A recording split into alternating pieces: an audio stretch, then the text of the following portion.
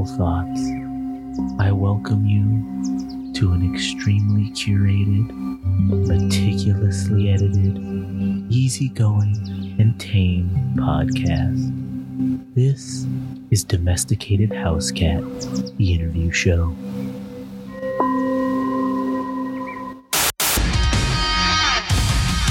Wrong. Get ready for a wild fucking ride. The FCC and cowards aren't welcome here. This is Without Censor, the GRM interview podcast.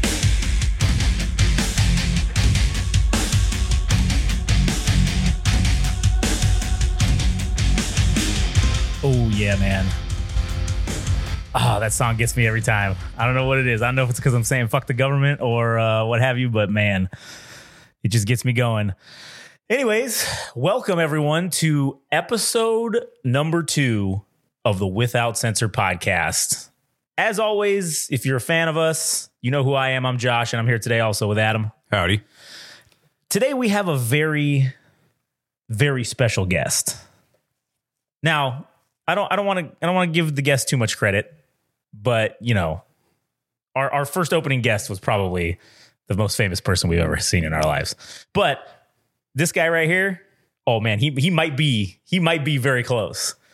So, without further ado, let me give my. Oh, go ahead. You got to wash his balls. Oh yeah, well yeah. Just listen. Just like I washed Lana Mac's balls, I gotta wash every guest's balls. All right, and cool. and I'm thinking that this is probably going to be a thing.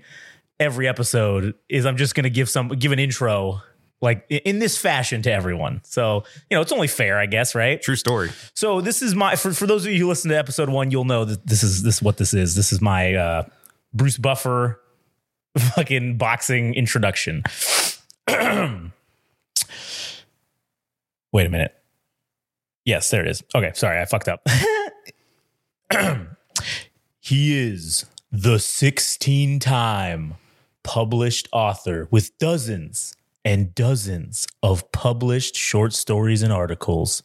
He has been called a wizard of wordsmithery, a numinous novelist, if you will. He sits upon the edicule of editorial eminence. He has been called the Leonidas of literary luster and will kick you into a giant hole of $20 words from which you will never escape. He is Edward, the excellence of exposition, Erdelac.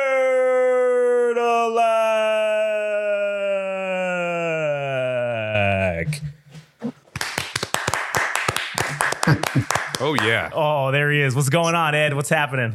Thank you, guys. Thank you. Probably more special than famous, but I appreciate the intro. Well, you know, Ed, I honestly really do think you deserve it because, man, you put in the work, to say the least. Yeah. I mean, say what you will. Again, much like us, say what you will. If people don't like us, that's fine. But you can't deny that the work has been done. And same goes for you. The work has been done. Yes, the anthology of books you have written, Andersonville. I believe it was Once Upon a Time in the Weird West, and a number of books that you have written. I mean, certainly there have been many people that have tried to complete a novel or a book, but you, sir, have done. What was the number 16? 16 times I sat my butt in a chair. Yeah. It's something to say. It's bragging rights, I guess, for that. Yeah. It takes some, I mean, it does take discipline, but a lot of people have stories. Not a lot of people have the discipline, I guess, to just sit down and write. But, Right. I got that, if nothing else. Yeah, no, for sure. Hold on a sec. Adam's having a little bit of headphone trouble here, so try clicking it on the bottom part, like the part that it connects into, where you connect into the extender. Try wiggling around that. Maybe unplug it and plug it back in. Man, this old technology. Just, you got it now? I think I'm good now. Okay, all right.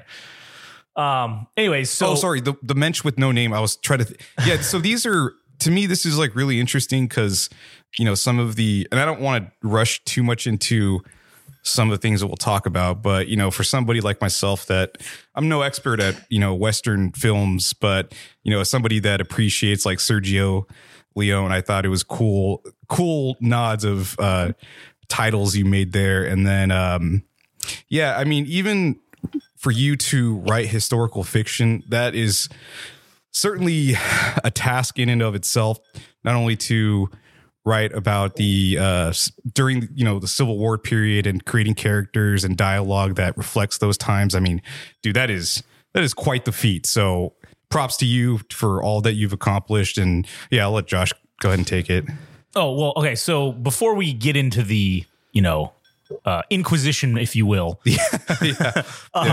What Ed, do you have? I don't expect that. Nobody expects that. It's correct. No one ever expects the Game Rage Inquisition. Yeah. So do you have any social medias or any kind of anything to plug right here at the beginning before we get into it, while we still have people's attention? You know, true story. Yeah. I mean, social media wise, I mean, yeah, I'm on Facebook, and if you can spell my last name, you can find me pretty much anywhere on the internet, basically. Okay. I have a blog, you know, I'm on Twitter. I'm a little bit on Instagram. TikTok, I have not dipped my toe in, but it's pretty much, you look up if you can spell my name, you can find me. I'm all over the place. I got a new book coming out tomorrow, 13th. It's kind of a Friday the 13th take, like it's the Friday the 13th to end all Friday the 13th is what I call it, and it debuts tomorrow. So that's the latest thing to plug, really. What could you tell us about the book itself? Well, it's imagine so like I mean, I could talk about how I came to write it, or I could just like, do you want the short answer or the long answer, basically? I mean, it's up to you. We have all the time in the world. Oh yeah, here, man. So there's no time limit here. So the only thing I could say, don't try to spoil it for some of the readers that out there. Just, all right, you know, yeah. give us a spoiler-free synopsis. I would say. Basically, the concept is it's imagine all the names change, you know, because I'm dealing with somebody else's property, and it's kind of a pastiche, like John Scalzi's Red Shirts or something like that. You know, okay. He did Star Trek, but he just changed all the names and everything. So this is like if Friday the 13th were to encompass the entire crazy continuity, you know, where he's body hopping and like in part 9, and he's like, you know, he turns back into a child in Manhattan and like goes into space and all that in 10, like it encompasses all of that. I was trying to basically make sense of all that continuity and everything. I used to write for Star Wars, and one of the things that we did before Disney took over and everything that was kind of like the pull of writing for Star Wars, or the main drive, was to like take stuff that didn't make sense and kind of like make it make sense. And like in the old days of Marvel, they used to call it like a no prize, basically. Like something didn't gel, and we would, as writers, make it gel and everything. Mm-hmm. So for this, Friday the 13th, you know, is about to be rebooted. They're going to have that show this year, Crystal Lake or something on Peacock, I think. So they're probably going to throw out the whole old continuity and everything. And, you know, I grew up watching that and everything. And I was like, I'm never going to get a chance to write this. So I'm just going to do it myself. You know, I'm just going to put it out there for the love, basically, and everything. And it's something I've never tried before. Like normally I'm just writing my own stuff and everything. This is like a total pastiche, but it's like, it takes place after Freddy versus Jason, but before 10. So it's like, imagine that Jason has suddenly come back, and this, in my book, he's called Joshua Hodder, after Kane Hodder and everything. So he comes back again, as he always does, and his modus operandi has changed. He's not just hanging around New Jersey. He's going like all over the country, like killing people. And it turns out that he's killing all the people who have ever defeated him. Like he's killing all the final girls, all the final guys, whatever. And each time he kills somebody, he becomes stronger and faster and stuff. And so Jason's father, who has never been in the series, you know, Joshua's father, in this, comes back from like a mission, like a Christian mission in like Guatemala. He's like a priest, and he comes back and he wants to gather the survivors together, the last survivors, which is like the Tommy Jarvis character and the daughter of the psychic from part 7, you know, and everything. And like, a couple of other characters and stuff. One of the survivors from Jason Takes Manhattan, and gather them all together to kind of face down Jason one last time and send him back to hell for good, basically, because kind of to like redeem himself and everything, redeem his son's crimes and everything. So the basic gist is that it's like all the final girls and guys getting together from all the movies to fight Jason one more time and everything. Sounds interesting. That's the premise. So with the Halloween series that Rob Zombie, I believe, rebooted, and how he kind of created, I guess, exposition for Mike Myers himself. Would there be something similar in the novel itself where because you are bringing in the father figure into the fold for the Jason character, would you give him a little bit of a sympathetic background, or is that completely out the window that this is a nefarious character altogether and there is nothing redeemable? No. Definitely for me, out of all the like major Hollywood slashers, Freddy, Michael Myers, Chucky, whatever, the most sympathetic one to me has always been Jason, because he dies, not of his own volition. He's bullied and pushed into or falls into a lake, and then the counselors are supposed to be watching him, they're not watching him, and he drowns, and he sees his mother killed, so he's out for revenge. Right. Because his mother's the only one that ever, there's a Norman Bates thing where mother's the only one that kind of like cared for him and stuff. And there's also, so I watch these with my daughters and stuff, right? And my daughter kind of made the observation, and I've heard it elsewhere before too, but it's like Jason never kills children, because in his mind he's kind of childlike himself and everything. Right. Like there's only one entry. I think it's part 6 where the kids actually show up to the camp instead of the counselors, and he stalks right through their sleeping bunk and everything, but he doesn't kill any kids ever. So I always feel like Jason is kind of, I wouldn't call him an anti-hero because he's slaughtering everybody, anybody that basically gets a boner, he's out to kill, So, but there's definitely like part of the inspiration for this also was like years ago. I don't know how many years ago, Stephen King like put out a tweet or something that like he'd like to write something from Jason's point of view, and that kind of dug into my head, and I was like, not only did I want to do that, it had kind of already been done. So one of the first things, there were 2 books that I can point to, 2 adult books that I can point to that kind of inspired me to write and everything. Because I was reading, I read like Beverly Cleary and Judy Blume and all that stuff when I was a kid, but Nick Dilla and all that shit. But not that it's shit, it's great. But yeah, no, we get what you're saying.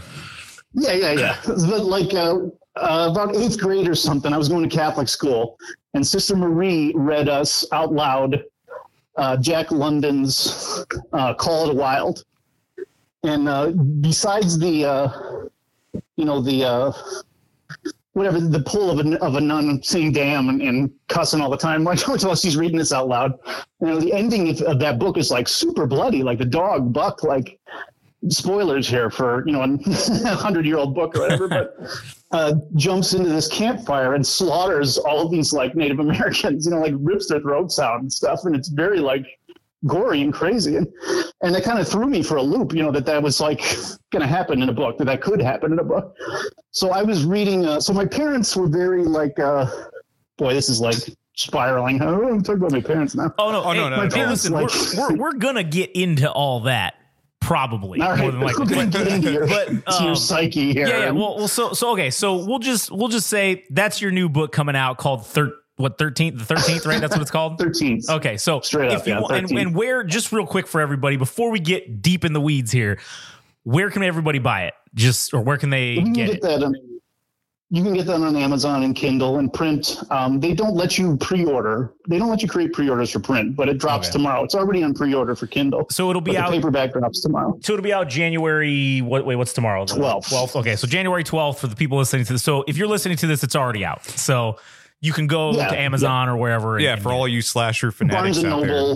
Yeah, Barnes and Noble. And now, is it just coming out in English? Because I mean, we are hot in Belgium, so is English the only language it's in? Yeah. Oh, okay, all right. So it's only in English to the Belgians until I find a Belgian translator. Yeah, sorry. If there's one out there. Hey, it's all right. Hey, you know what? Maybe we can. Maybe if there's one out there, you can hit us up and we can get this made in Belgium. All right. So hook me up. We'll do a Belgian audiobook. No problem. Absolutely. So all right. Anyways, so let's dial it back a little bit and let's just just to give everybody a nice little backstory on Ed, the author. Right. Oh yeah. So going back to my parents. Right. Yeah. So going back to your parents and your abusive childhood. I mean, wait. Not at all. But yeah. Go ahead.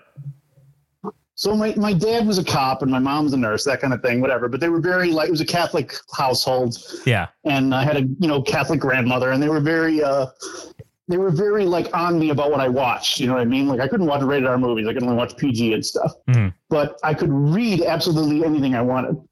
So instead of watching rated R movies, I would get the paperbacks, like the novelizations and shit. Yeah. So I'd read like a lot of Alan Dean Foster, a lot of guys that were doing adaptations back then and everything. And I was talking about the two books that kind of influenced me to be a writer. Mm-hmm. The second one, besides Jack London, which sounds like crazy ignominious or whatever, but it was the Simon Hawke's novelization of Friday the 13th, Part 6, Jason Lives. I got it off the rack, and my mom went in the mall or something. I sat in the backseat of the parking lot, and I read this thing in an hour or 2 hours or something, cover to cover. It was the fastest thing I ever read, And I was saying Stephen King had tweeted this thing about writing from Jason's POV, and everybody was like, oh, what a great idea. Simon Hawke did that in Friday the 13th, Part 6's novelization. There were parts where you jumped into Jason's head, and those were the most compelling to me because it was it was just a peek at this just brain full of disorder and rage and it was gorier than anything that ever showed up in any of the movies. It was he was chasing down Tommy and thinking about how much he hated Tommy, and he wanted to reach into his chest cavity and pull out his entrails and fling him in the trees and all kinds of stuff. It was really wild shit, really gnarly. And just the visceralness of the read kind of made me wow, I want to do this thing. I want to do this kind of thing too, Yeah. So I don't know. How old it's a weird dichotomy to say my two most influential books were Jack London and the novelization of Friday the 13th, Part 6. How old were you at this point? What it was. Geez, this would have been 89 or 88 or something like that. So I wasn't out of middle school yet.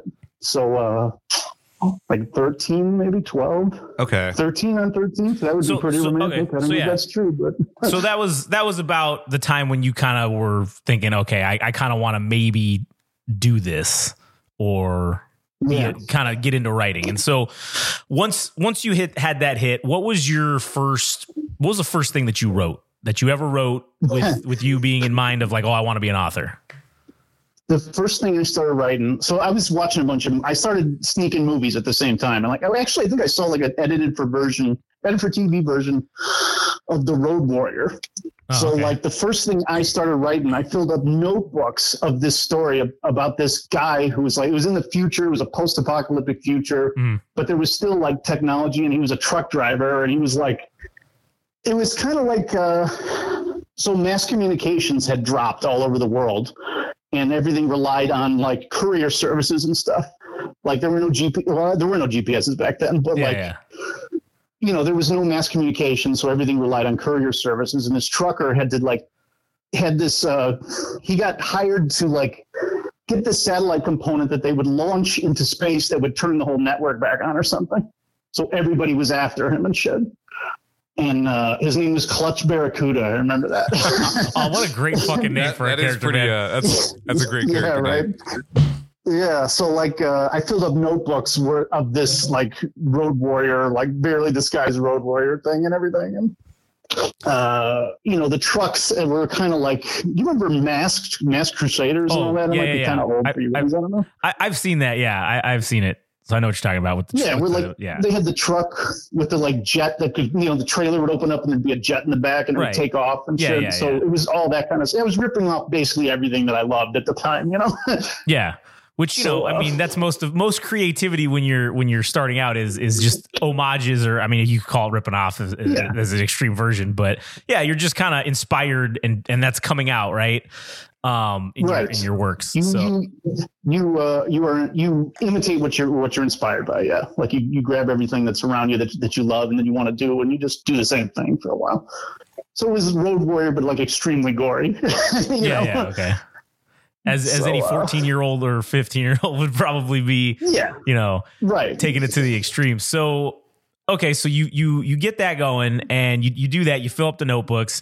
So from that day that you wrote your first thing, or your first, not novelization, because I mean I don't know how deep you got into it, but when from that point did you actually get something out there?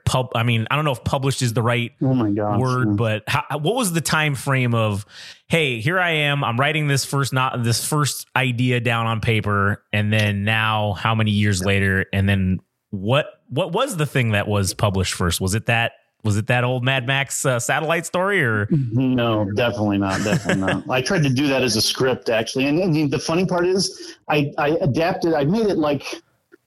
I made it that he was out to avenge somebody, and you think it's his wife the whole time, and then it turns out it's his dog. And then they did John Wick, and I was like, fuck. You're like, God damn it. Man. Hey, you know what sucks too is that Twisted Metal show on whatever Paramount I think it is, that's kind of the same, because Twisted Metal didn't really have a story, the video game. So they took a thing where basically, it's the apocalypse, and it's courier services that are going around, and anything that has to get delivered. So it's like, oh man, that sucks. They already did it. It's the like, zeitgeist. Yeah, exactly, man. The zeitgeist, the collective consciousness. Yeah, exactly. You don't put it down, somebody else does. That's always what happens. Yeah, true story. But the first thing, let me think, there's so much time frame. That was like 93. I graduated high school. Okay. And I was writing that thing all through high school and passing it to my friends, and they loved it and stuff and everything. Even though it looked like, the killer from Seven. It looked like those notebooks. Okay. Cramped ass writing. Kevin threw up on the subway on this guy's shoes. Just crazy. But so from 93, I started I moved to Chicago, I was in the suburbs. I was in Calumet City, where the Blues Brothers are from. Okay. I moved up to Chicago, uptown. Uh-huh. And I was writing there. I was trying to submit to fantasy science fiction magazine. I was getting rejected, all that kind of stuff. And then I went into film school, and I turned to screenwriting and student films and stuff like that. Right. And I didn't actually, the first thing I ever got published, I was a kid, I wrote a poem about Billy the Kid or some shit to some Billy, because I was in a Young Guns phase, Yeah. And I wrote some poem about Billy the Kid to some crazy, Billy the Kid fan club thing, and they put it in their newsletter. That was the first thing I ever got published. But the first time I was ever professionally published, it didn't happen until maybe 2008 or something. That's how long it took, Oh, wow. So we're talking about 19. Yeah, 20 years or so. Yeah. From 1998, when I was, getting out of film school and everything, until about 2008. Was when you were that's when I was seriously writing it. Yeah. And then it took about 10 years from when you started seriously getting into it to get something actually published. And it was a British magazine that bought a short story of mine finally, or something that was about Blackfoot Indians hunting vampires, or something crazy. I remember they would I was a little bit near dark. They would hide from the sun and everything. I remember the Indians came across the camp, and they were the horses were all there, but the guys were under buffalo robes with the reins tied around their wrists or some shit. Right. So when they scared the horses, the horse dragged the guy out from under the robe, and he caught fire and all this. It was all right. It was not a bad story, I think. But how did you measure success for your writing?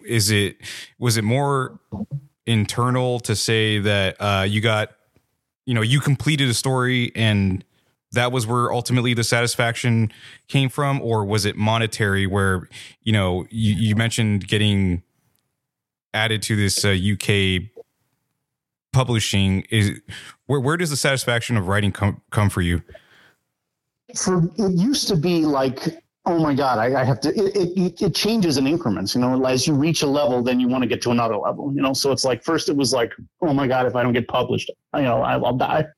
Mhm. And then you break through that and you start publishing, and then you realize, well, I'm publishing, but it's getting into it's just little dinky stuff here and there. I'm getting like $25, $28. Then you're like, oh, I got to make, a big advance or some money or something. And then at one point I wrote a book for Andersonville, was for Del Rey. And I got I got a 5-figure advance for that. So that was like, oh my God, I made it. This is it. Now from now on, my life's going to change. And no, it fucking did not. I'm working with Josh. So obviously it didn't. Yeah. That is true. It actually probably got much worse after that. Well, I mean, it was weird. It was like when the first thing was finally accepted and I made a little bit of money. I don't know if somehow the community of whatever publishers kind of sees that you have credits, and then they start, it's like you break through, and then other people start buying your stuff. And I started selling a lot more, things and everything. Right. So so then the measure. Oh no, go ahead. Yeah. Well, the measure of success then becomes, well, I want to do this and nothing else, and that's that killed me for like a long time. That twisted my guts up for a long time, because it's almost impossible. It's like you have to have you have to basically get adapted into a movie if you want to be a writer and make a living at it. I don't know too many writers that just do books that make a living. I don't know any personally, but I mean, there are some out there for sure. And there's guys that churn out that are like factories, they churn out like a couple books a year and everything, like on Kindle and stuff. And I can't do that. I tried to like just be this machine and kind of like, I aspired to that anyway. I didn't really try that hard. I average like a book, maybe 2 a year or something like that. That's more than most people. But I couldn't do this assembly line kind of writing that a lot of people do and everything, where it's just like, Walter Gibson, the guy that wrote The Shadow in the 30s, the pulp, he has the world's record for like the amount of books he could put out. He put out like hundreds of these shadow novels, and it was just him writing them, And I couldn't do that. I gotta maybe it's the historical fiction angle, because I kind of gravitate towards that. It's very research heavy. I take a lot of time on stuff. And more than I probably should if I want to make a living at it and be like, constantly successful. But yeah, then the measure of success becomes, I want to make a living doing this. But I kind of had to not really give that up, but I've got kids and everything. So I've had to work for a living, and I have to work like 40-hour jobs like everybody. And the measure of success then kind of becomes, for me personally, the kind of the feedback you get from readers and stuff, and people that bother to put up reviews and stuff. If something moves them enough to put up a review, that becomes pretty cool. When I did my Zora Hurston book, it's like Rainbringer. It's this Harlem Renaissance writer, and I pitted her against like Cthulhu mythos stuff and everything, and right. It turned out that a lot of people weren't even aware of who that woman was, that she was an actual person and stuff. And I had people like contact me privately and say like, I didn't know this was a real person, and it led me to her books, and I want to thank you for that and everything. And that's pretty cool, Like if that book doesn't sell 1 million copies, but it brings people to this, forgotten writer who's so much, on a higher level than I am and everything, and has kind of been forgotten. That's pretty cool too, So there's like there's different levels of success now. It just depends on your passion, I guess. If you're following your passion, then and people are enjoying it, then I feel like there's some success there. I still want to make a living at it. I still look towards that. I strive for that. But in the meantime, it's not. What's the phrase? Something like it's not the best. Kind of from the end of the Wild Bunch, he says like it's not the best life, but it'll do. So I'm kind of going with that. Right. Yeah. And I definitely don't think it's out of the realm of possibility to at least make maybe not necessarily, we're not going to be millionaires, right? But, a comfortable living doing what you love. No, it shouldn't. And it shouldn't be. Right. Everybody should be able to do what they love and make money doing it. I mean, and I make a little bit of money. I make enough to pay bills once in a while and stuff. And that's all right. It's not bad. Yeah, I buy absolutely. stuff for my kids with it. It's Yeah, cool. I mean, hey, whatever small victories you can get to keep pushing forward, right? That's the goal. Make maybe enough to break even so that you can continue doing it, right? That's kind of the right. lesson, I guess, until you get a break or whatever it is, What sucks was when I got that advance, like you really do think from then on, everything's going to be gravy after this. Right. And then it doesn't come and you're like, oh man, and then it's like, I got to go back. It's like getting booted back down to the minor leagues sometimes, Yeah. But, what are you going to do? You just work at it. The good thing about writing is, as opposed to being an athlete, I don't have a time limit on my, my body's not going to give out on me or something. Right. I can just keep writing until you get anymore. Well, until you get dementia or something. Yeah, until I'm incontinent. Something fucked up like that. Incontinent. Yeah, you can shit your pants all you want and still be able to fucking write books. Okay, you That's just gotta, true. I can write in the bathtub. Yeah, exactly. You just sit in the tub in your own shit and just write in shitty water. Hey, maybe that's what you do. That's the code to defeating the Matrix. Here is you get to the point where your brain still works and your body only works enough just to type on a keyboard, and then you just sit in a tub and you just crank out books for 24 hours a day, and then that's how you'd make it, and then you can't enjoy it because you're a vegetable. So yeah, because I can't go to fucking Belize because I'm all fucked up. Yeah. Whatever. Exactly. Yeah. So you had mentioned having to work these 40-hour me and Adam. I don't know. I call them the Matrix jobs. All right. Yeah, for sure. It's your horse shit job you got to do to make enough money to be able to do what you love until you can make the money doing what you love.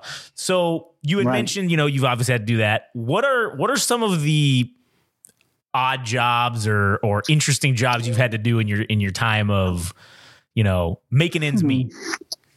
It's hard to call them interesting, but I have done like a lot of jobs. I mean, I've started off like at grocery stores. I worked, all kinds of retail jobs and shit.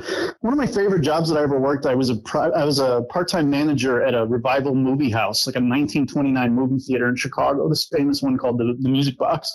Uh-huh. That these two gay Republican dudes bought it for when it was a porno theater and like revamped it and they were antiquarians. So they like refurbished it and made it exactly like it was. So it was like, they fixed the pipe organ and there was there was a facade of it being, it's like a 100-seat theater and it looked like an outdoor, it was painted up to look like you were sitting outdoors. Yeah. At night. So the ceiling would have these projected lights that would go up to look like clouds passing over stars and stuff. It was just beautiful. It was like if there was a church, if movies were your God, the Music Box would be like a church, Right. It was really beautiful. And we had all these like interesting people come in, not just the usual like weirdo cinephiles that just kind of haunt Chicago and everything, but like, we had like Harryhausen there, we had Ray Harryhausen there, we had Larry Fishburne, we had Gregory Peck. I told you my Gregory Peck story. Why don't you give me the Gregory Peck story real quick if you would be so kind? Peck story. Yeah. So this is like Gregory Peck, To Kill a Mockingbird, this like star of stars, this like legendary actor and everything. And he does a Q&A because his son did a documentary about him or something, whatever. He's there. He's doing a Q&A. And it's packed, and we're on the sidelines. Me and my buddy Joey that worked there were on our sidelines or whatever. And we're listening to people stand up and ask questions. And this nebbish guy kind of stands up and gets them, they pass him the mic. And he proceeds to ask this long, really drawn out and detailed question about like really movie nerd question about like the blocking and the setup and the placement of the scene of the characters and Masala in the bathhouse in Ben-Hur. And as he's going on and on and on, people start looking at each other and kind of murmuring and all this shit and everything.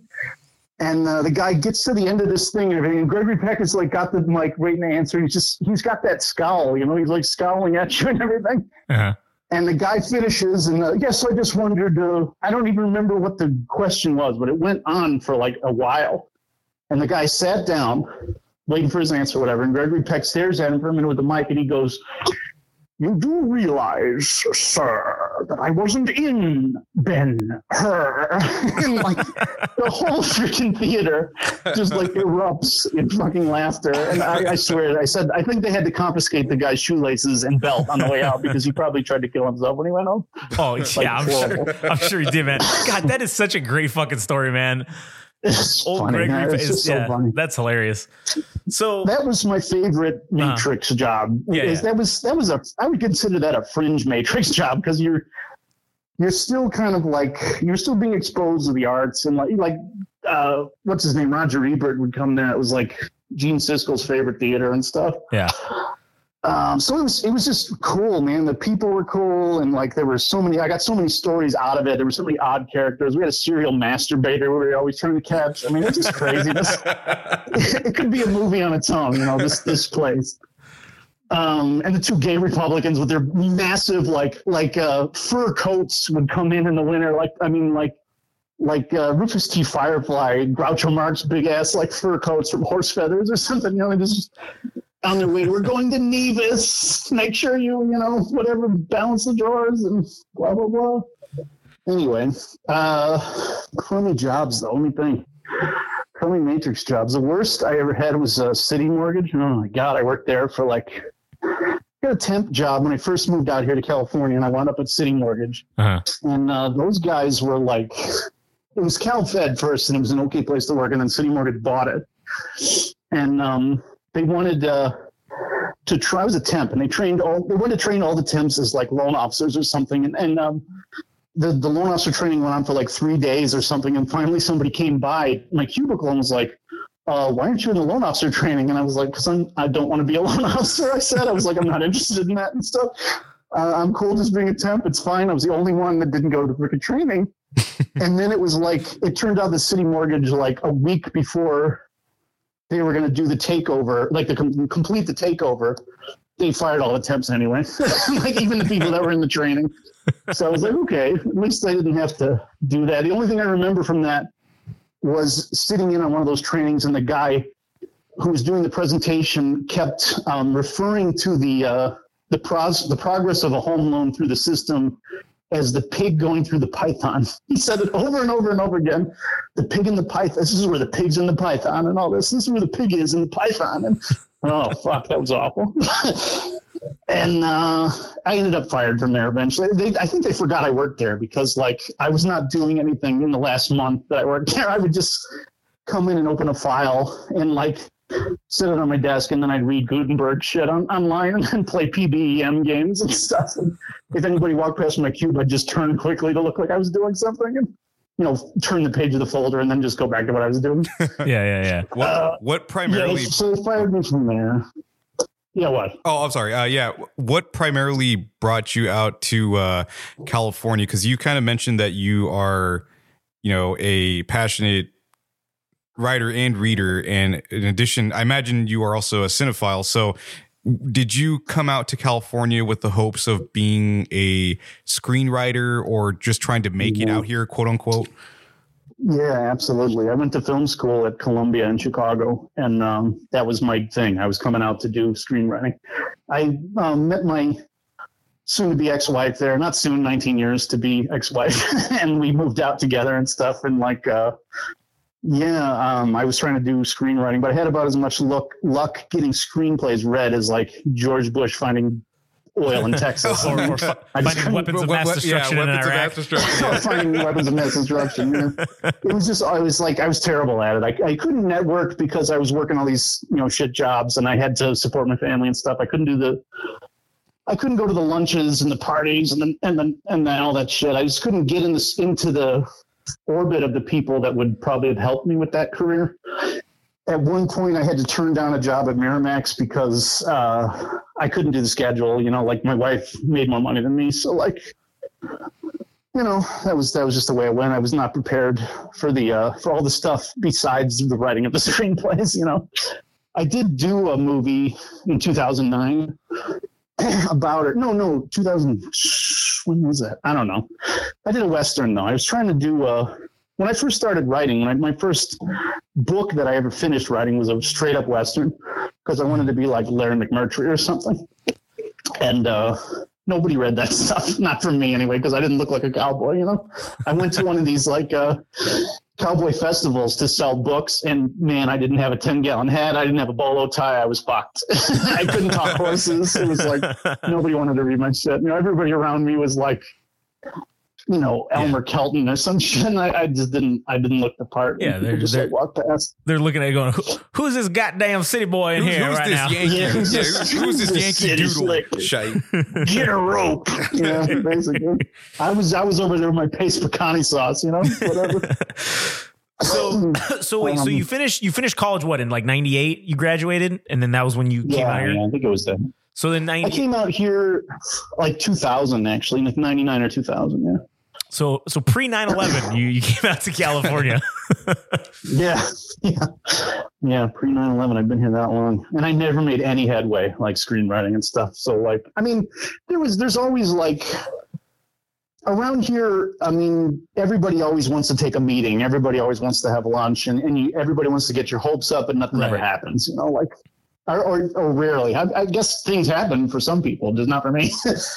But I always had close calls that never went anywhere. You know, like I was in talks with Edward James almost to do a Western about Joaquin Murrieta for a minute. I was trying to get on the Star Wars live action show before they had a name for it, or even before Disney took over, you know? Yeah. And like I was always on the fringe, but never quite. I was always like famous adjacent. You're always the bridesmaid, but never the bride, as they say. Never the bride. Yeah. Never the bride. How did one go about trying to make those arrangements to speak with, television or even movie executives? Is that something that you had to talk to some kind of agent to pitch a script, or were you making friends that were in the area, in your local area, that were trying to do the same thing, whether it was screenwriting or acting? How were you trying to climb the ladder, I suppose?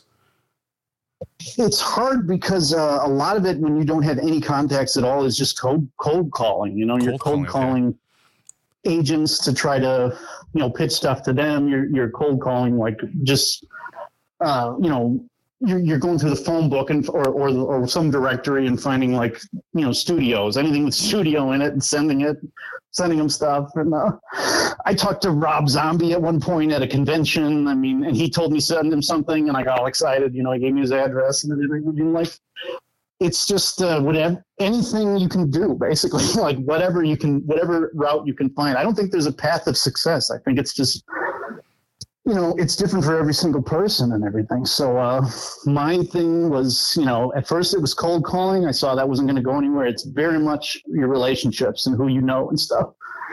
And I didn't know anybody, so I was just trying to meet people at one point. So it's more of it doesn't really matter what you know, because, you're an educated man from Columbia with, a degree in filmmaking. And it's so helpful. Yeah. It got me my city mortgage job. Right. Yeah. And you can't get any kind of headway out here in the actual, industry. So it's really doesn't matter what you know, it's who you know, right? That's kind of the moral, at least. Yeah, and just what you do.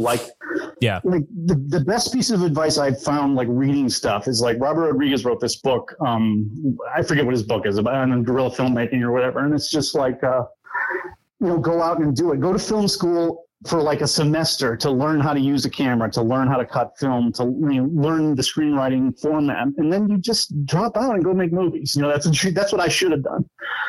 But my mom really wanted me to finish college, and she was like, who are you going to finish? And I should have just gone out. I had a buddy who's now crewing on everything.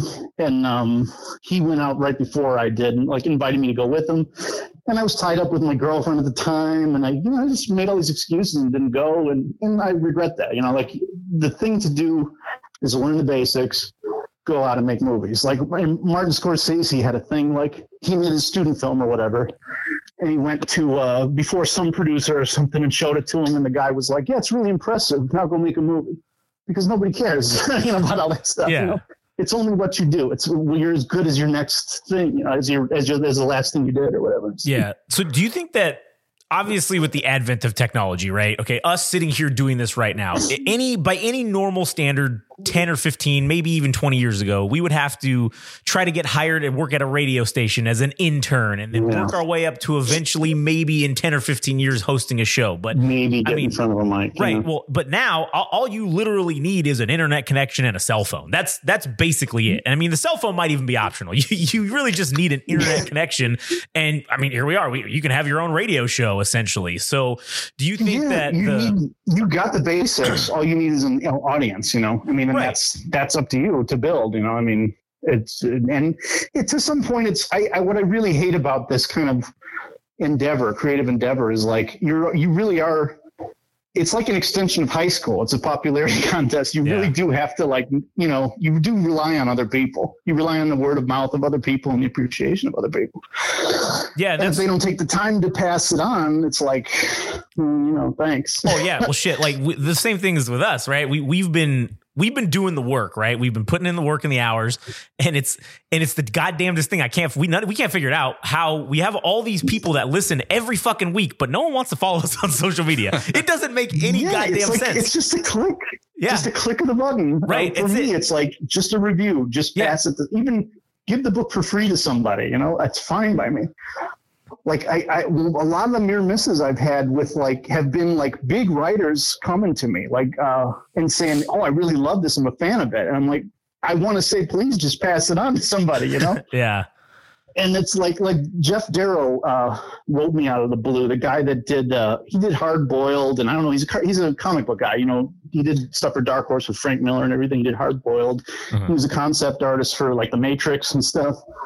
And he loved Macabre Writer. He just wrote me out of the blue. And I thought it was one of my friends fucking with me, at first. But then I got him on the phone, and then I sat with him at a couple Comic-Cons. He let me sit down, and I was meeting all these people through him.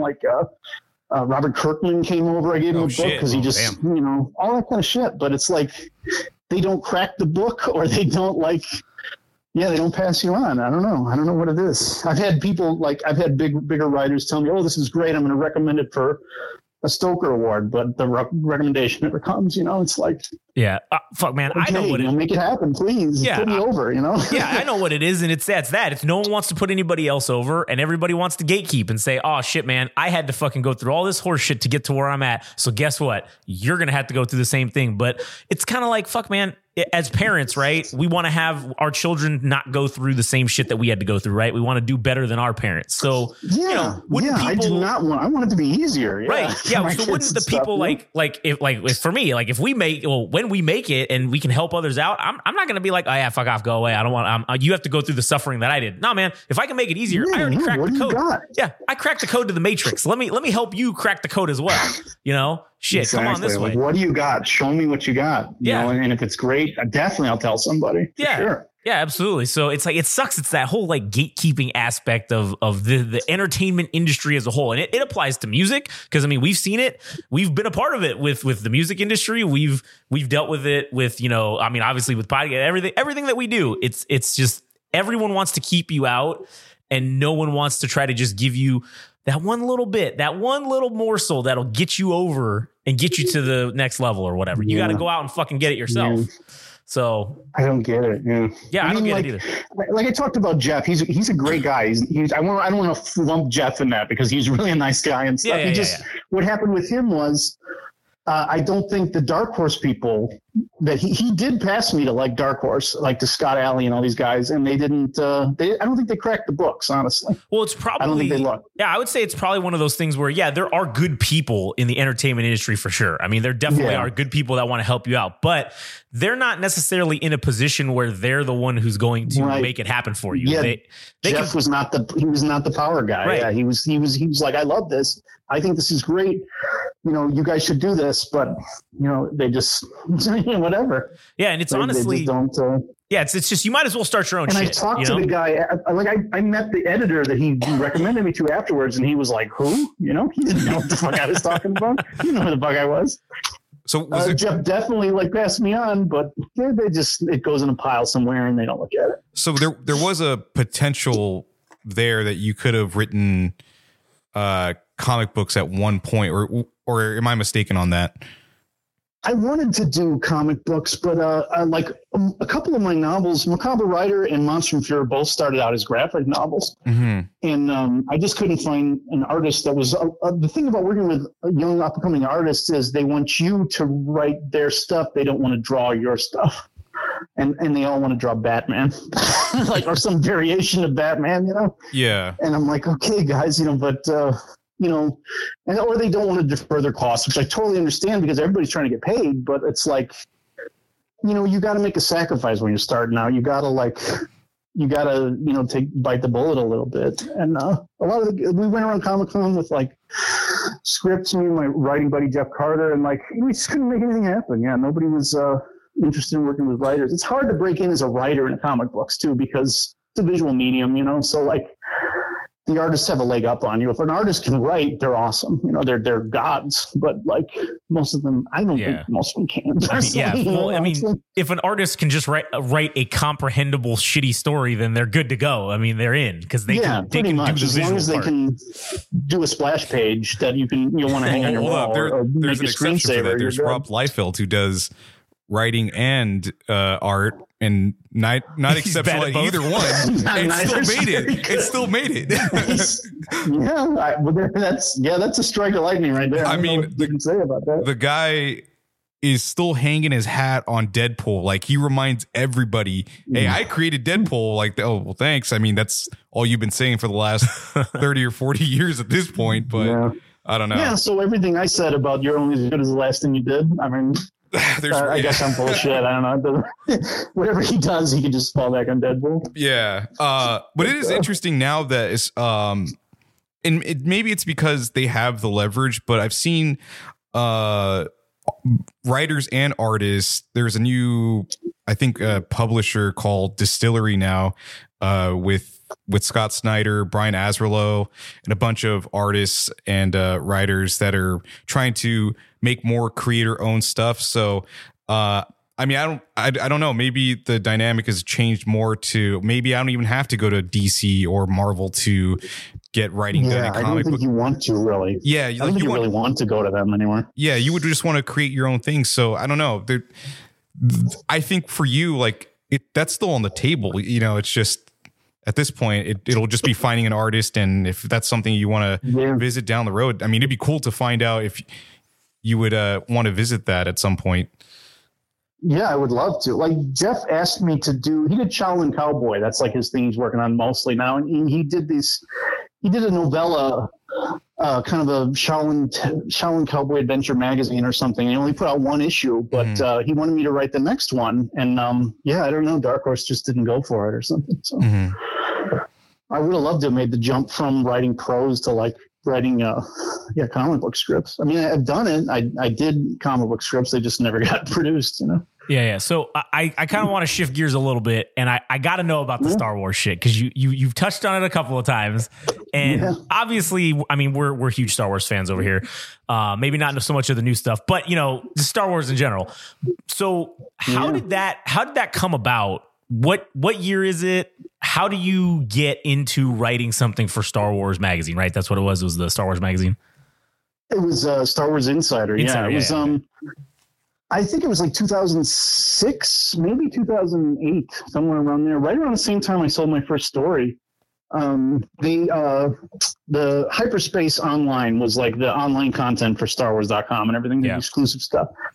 And Pablo Hidalgo, who's the guy that's now on the story group or whatever with Ling Chi and all those guys, and he was kind of in charge of Hyperspace and all that. And they did this contest called What's the Story? And every month, and I found out about it in the last 4 months it was running or something like that. I wasn't even aware of it. I was working at 2K Games at night. That's one of the other Matrix jobs that wasn't quite a Matrix job. Yeah. I was working at nights at 2K doing QA, and I, found this and everything. So I submitted to it. It was basically they would take a screenshot every month. They'd publish a screenshot on the website of some minor character from the background of Star Wars or something. The first one that I remember seeing was in the Jawa Sandcrawler when they pick up 3PO and R2. There's this little droid that looks like a stove that like rolls by or something with a pipe and everything on the back. It literally looks like a cast iron stove or something. and it rolls by or something. And basically, so for characters like that, they then ask you to come up with a backstory for it, or they'll give you a little bit of a writing prompt like, this is what this droid is. What's his story? You know, this is this character's name. What's his story? Right, This is where this character is, that kind of thing. Yeah. And so I started submitting to that, and I did one. The first one I did was for that droid, and I turned it into it was a binary like mining droid or some shit that like Tuskens would bust open for like the water catches and everything, because it would like drill down and you know, that pipe, it would fling out like sand and rock. And so it had like a little water catch pocket, and Tuskens would break it open and stuff. And I had this whole history of like, you know, some kind of miners, water prospectors riot. I wrote all this stuff into it, and I got it. And, you know, they gave it to me. Like I won that month. And then the next month was, I think, they did this little Ugnaught guy who shows up on Jabba's sail barge. He's wearing all orange. He's all pimped out in his orange jumpsuit and everything. His name was Yoxkit or something. So I submitted for him, and I won that one too. And I basically won like, I think 3 consecutive times. Yeah. 3. Yeah. The other one was like a bounty hunter, Bane Malor, the last one. And they gave me like they did an action figure of him. So I still got the action figure with the little stuff on the back and everything. That was all me and everything. That was pretty cool. They like adapted it. So back then it became canon, you know, because this was before like before Disney took over. So it was like everything EU expanded universe that anybody writers came up with became canon and stuff. So because I did this like 3 months in a row or something, then Pablo emailed me and was like, hey, do you want to like write some stories for us and stuff? Just give me your like 6 best pitches or something. So I did, and then I ended up doing it was a boxing story. It was this shock boxing is what they call boxing in Star Wars. And they gleaned that from the old West End games, like role-playing game that had all these supplements, because like Pablo started out writing for that, I think, and a lot of the Star Wars writers did. And I had all those books because I played that game like religiously for like 2 years and stuff. I ran it.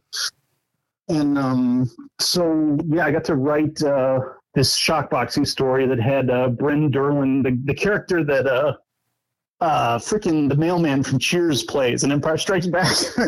Oh, okay. You know, that one Hoth officer and stuff? He becomes like an intelligence officer. And I did this thing that was like basically this take on this like near human fighter fighting an Imperial champion and like winning. It was kind of like Max Schmeling versus I'm blanking on the other guy's name. The Brown Bomber. You know that thing where he beat the Nazi champion and everything? Oh, okay. Yeah. I know what you're talking about. And like inspired all these people and everything. Joe Lewis. I'm totally blanking on it. Yeah, Joe Lewis. So like I did this story, and it was called Fists of Ion.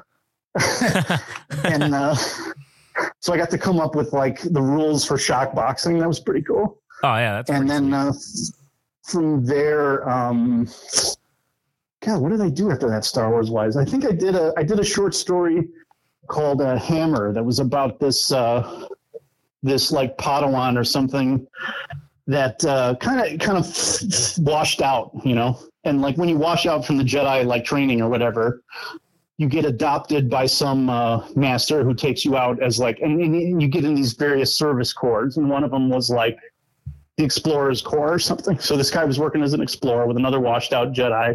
And his master was this guy that like had lost his Padawan in the arena or something in, you know, that big arena fight with all the Jedi where Instinct died. Oh, yeah.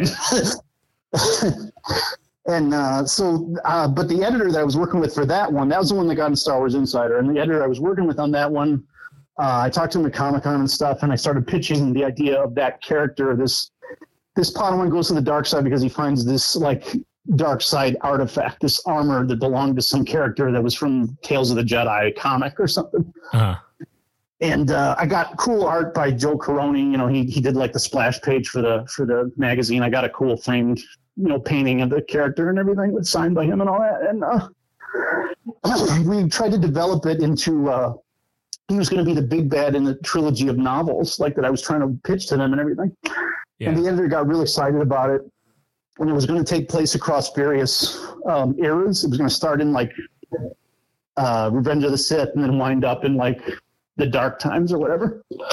And it involved like rebel explorers, rebel archaeologists versus imperial archaeologists trying to find all these artifacts and stuff. It was going to be kind of like Raiders of the Lost Ark. I based it off of like this guy, Otto Rahn, that was going after the Grail for the Nazis in the 1930s and stuff. Mm-hmm.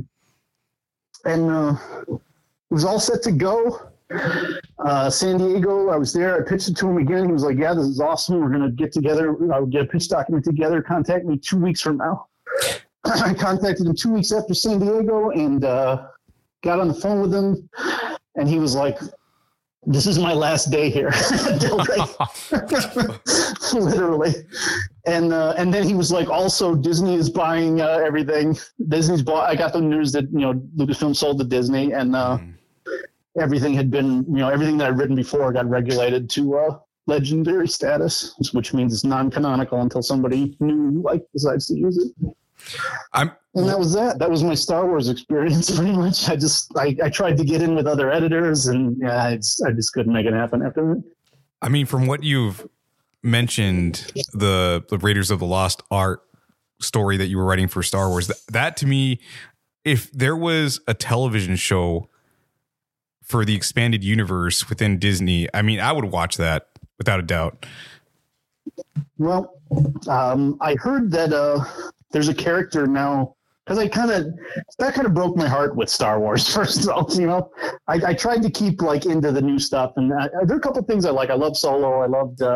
I told Josh my Rogue One story. Pablo hit me up in the years before Rogue One came out and said, hey, you watch a lot of movies. I know we talked about movies and stuff. Just give me a list of Man on a Mission movies. And I did. And I gave him Where Eagles Dare, The Wild Bunch, Dirty Dozen, the Professionals, all these movies. And I saw the first, 2 years later, I saw the first kind of cast photo for Rogue One. And I contacted Pablo and was like, dude, when you hit me up for all those movies, was this what it was for and stuff? And he was like, yeah, it was. So it sounds like bullshit, and I didn't get a thank you credit or anything like that, but I like that movie because I feel like I contributed in a very small way to it and stuff. And that was the last thing I ever had any involvement with Star Wars on and everything. But I heard that there's this character now called Dr. something. Yeah, Dr. Afra. Female character. Yeah, she's Dr. Afra. Yeah, and it sounds like they kind of took a lot of that stuff that I was working on and kind of changed it enough to. Yeah, she's basically, they changed it enough from probably what you wrote, but it's basically, she is the Indiana Jones. She's like the Indiana Jones of fucking Star Wars almost. So yeah, with me, that was going to be Lando's mom. In my book, it would have been Lando's mom. Oh, okay. But it was going to be a Calrissian. But that's the way it went. That's the way a cookie crumbled. Damn. All right. So, did you have something you wanted to ask? I did, but I'm having trouble with the words. The headphones, the headset. But oh no. Oh, here we go. All right, I think I got it. I'm gonna hold in my Fox position on Married with Children when they would get in a specific position with the antenna to make it work. So in terms of writing, I don't know if this is going to turn into a whole segment of just about the writing process itself, but I just had a question as far as because something I had trouble with, because Josh and I tried writing something back when we were, or 10 years ago. And I have this thing where I feel as though I'm writing the same person, even if it's not really the case. How is it that you are able to put yourself in all these characters you create, regardless of genre, without feeling like you are injecting yourself into the story? It's unavoidable to inject yourself a little bit, but the secret to being a good writer, I feel I'm not saying I'm not tooting my own horn saying I'm a good writer or whatever, but I think the most important tool for a writer is empathy, and listening. And so I got two awesome pieces of advice from writers. One was reading Stephen King's On Writing, where he says, read 100 words for every word you write. That's the one thing I remember from that book. And it's perfect because and don't stick to one genre, don't stick to the genre you read all over the place. Read classic stuff, read science fiction, read stuff from 100 years ago, read stuff from right now, whatever. And read primary documents. When I do history writing, I always look for primary documents, meaning like accounts, first person accounts of people that like lived in that time and everything. So I get the language down, the cadence and like what they thought and stuff. I got this great book called George Hand's Saloon Diary, and it's just fucking diary entries of this saloon owner. And it might be like 2 lines for a day, you know, got tight today. Mary got the clap, you know, shit like that, you know, whatever. But you get that language, and you get that there was like, you know, people said cocksucker back in the day. I didn't know that unless I read primary documents. You're not going to get that out of a history book.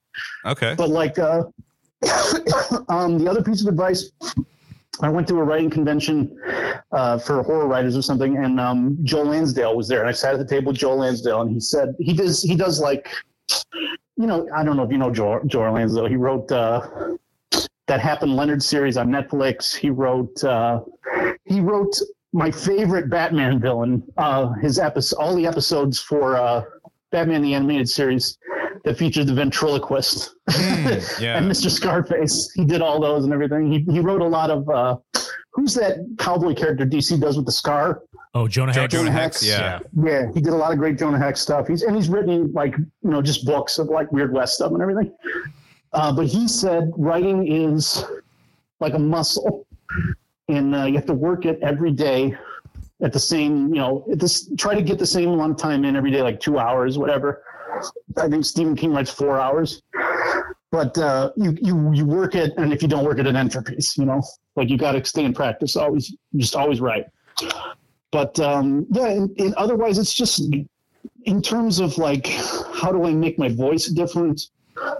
I read a lot. I read primary documents. I listen a whole lot. Like whenever I'm sitting just listening to the most mundane conversation, I'm picking up. I went to this Civil War reenactment of all the things with my dad, you know, like a number of years ago and everything.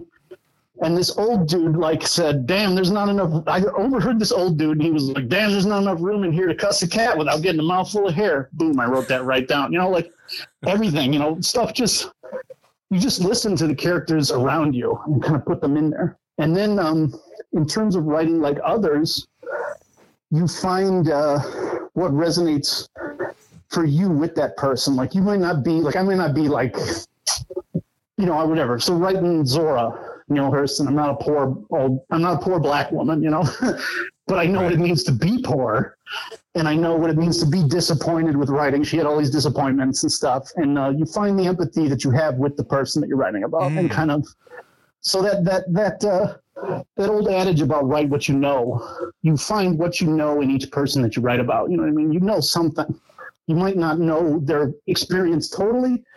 You might not know what it means to be like a buffalo hunter or like a space marine, whatever, but there are elements of that person's personality that will resonate with you.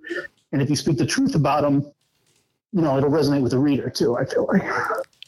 Yeah. And some of the elements that you have written in as far as, you know, you've written Westerns and historical fiction, and then you also have these Lovecraftian creatures. So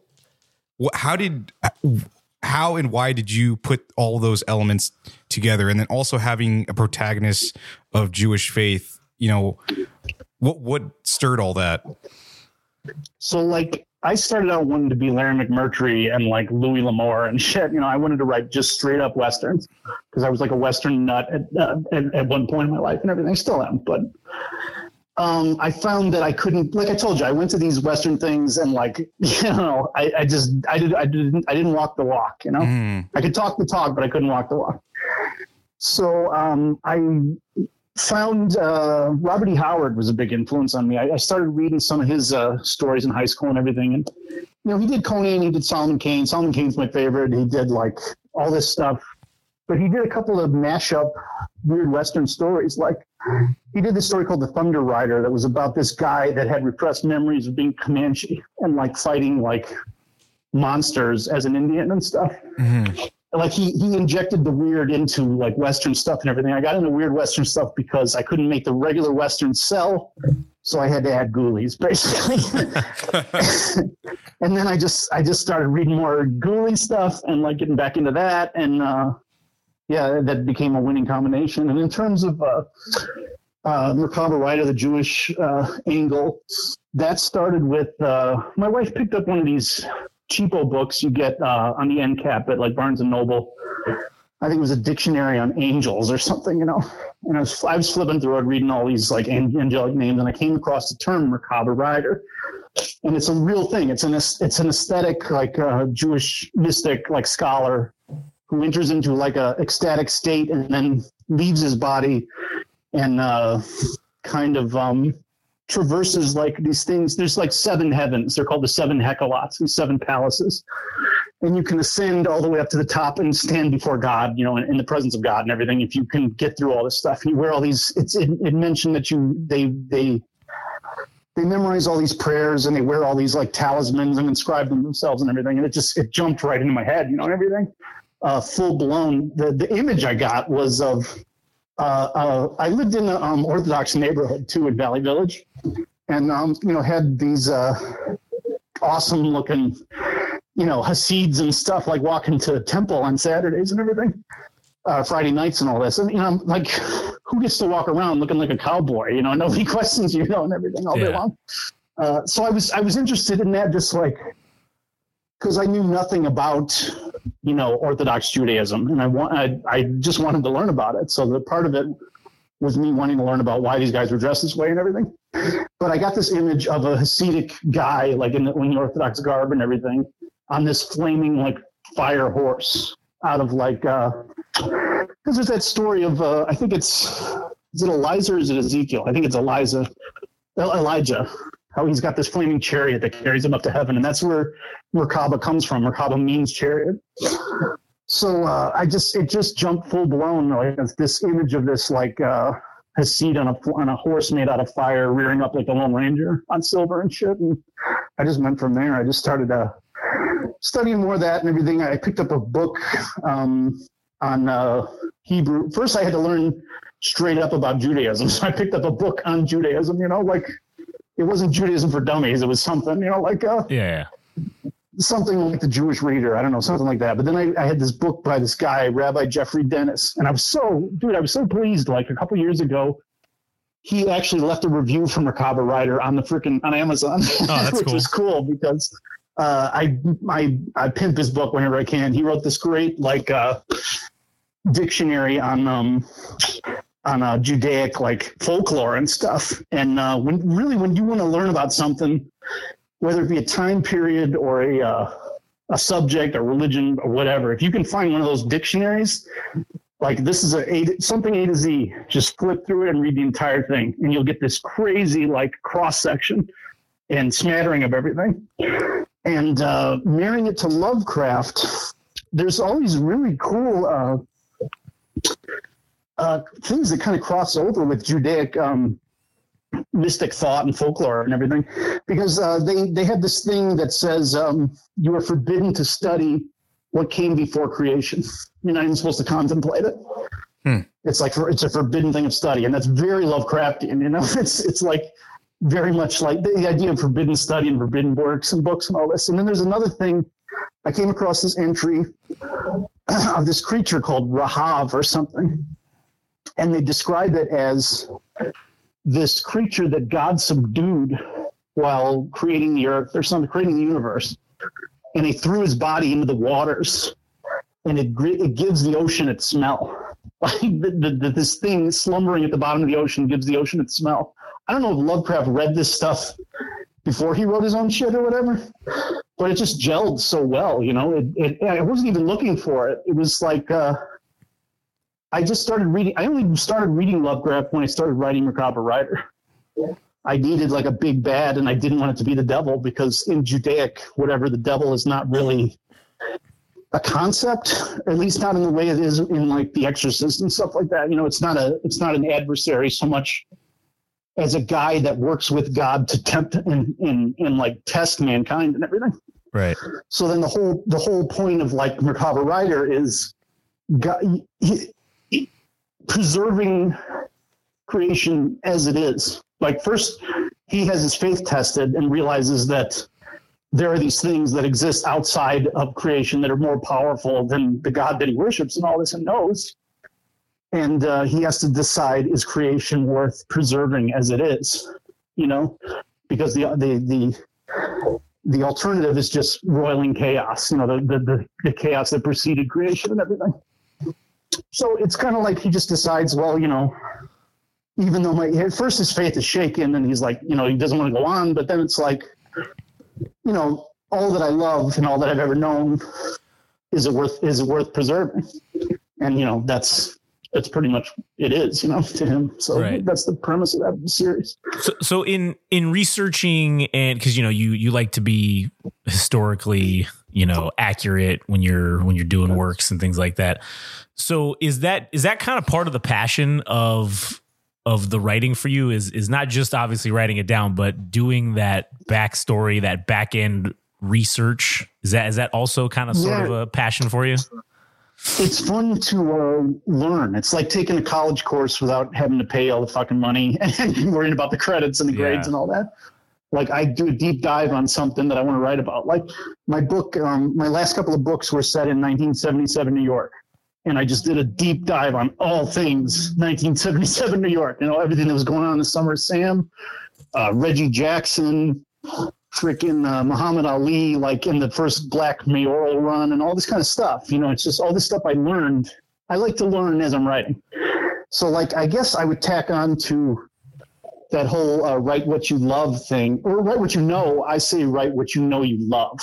Don't worry about what you know. You can learn anything. You can learn. You're supposed to learn your entire life. You know, if you ever think you know enough, then you don't. That's the bottom line. You obviously don't. You're always going to keep learning.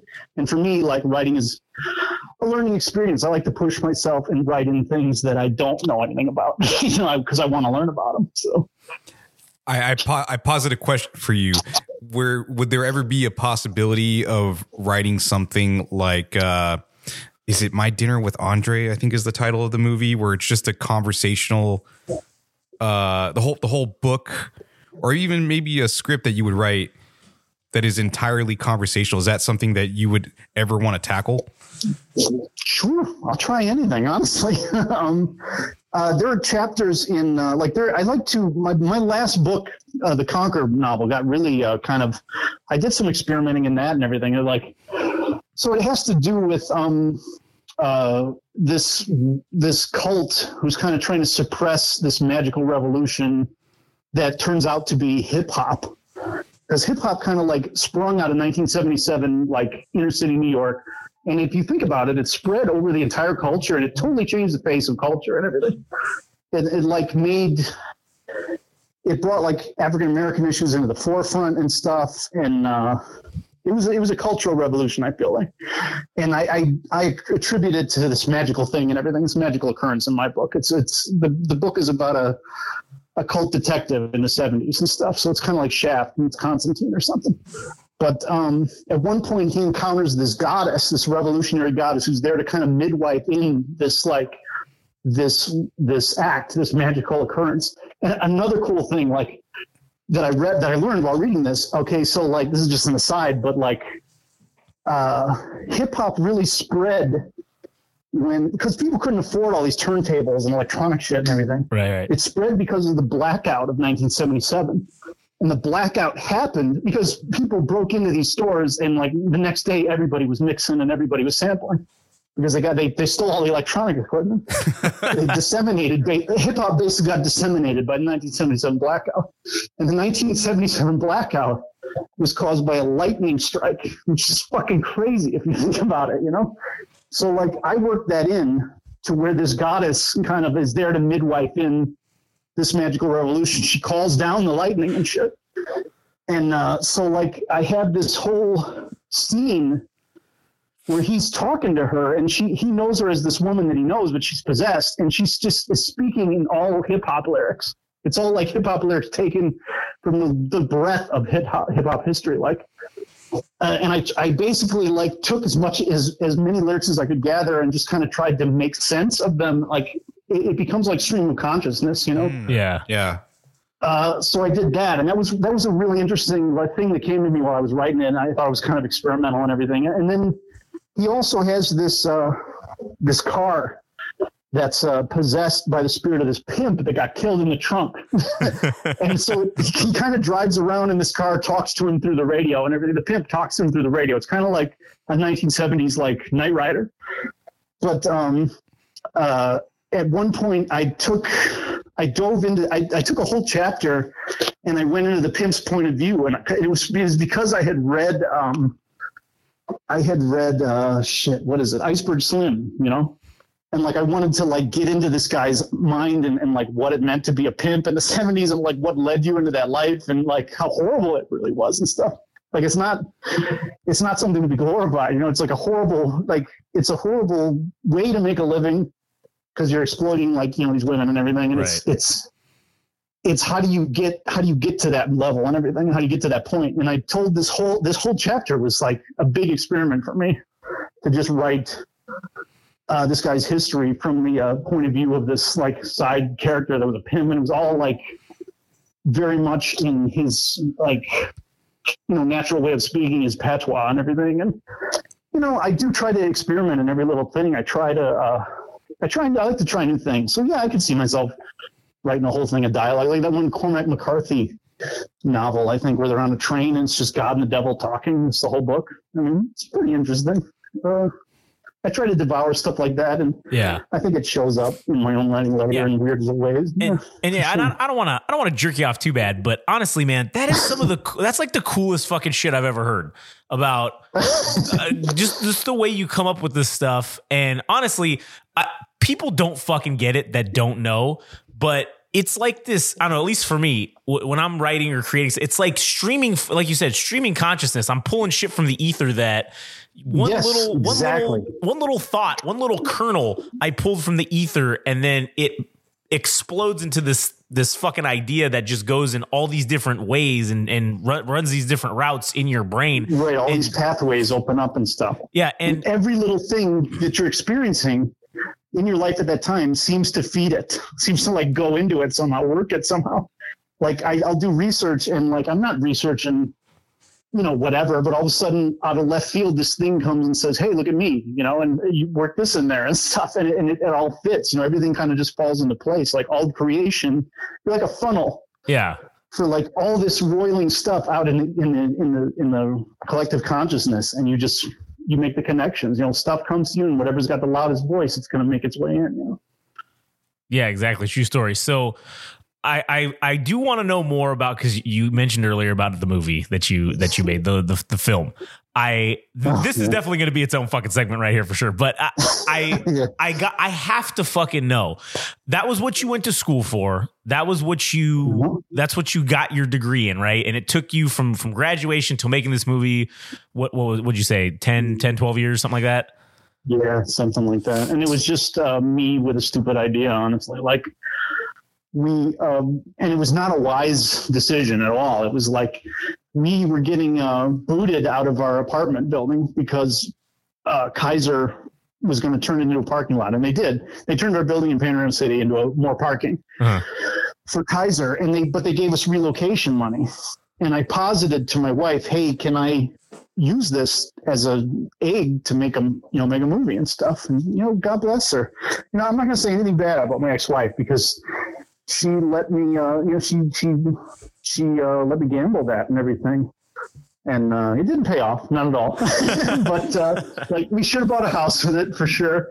But then again, what would I have if I'd have a house, okay? But right, I'm getting divorced. We'd be fighting tooth and nail over that house, and I wouldn't have the experience of, you know, making a grab for what I really wanted to do. Like a lot of people, like you said in the beginning, you know, a lot of people say they got a book in them, say they want to write, but then don't do it. And a lot of people say they want to make a movie, but you know, maybe it didn't work. But like R.P. McMurphy, at least I tried. Goddamn it, you know. Yeah, you're the 1% as far as we're concerned.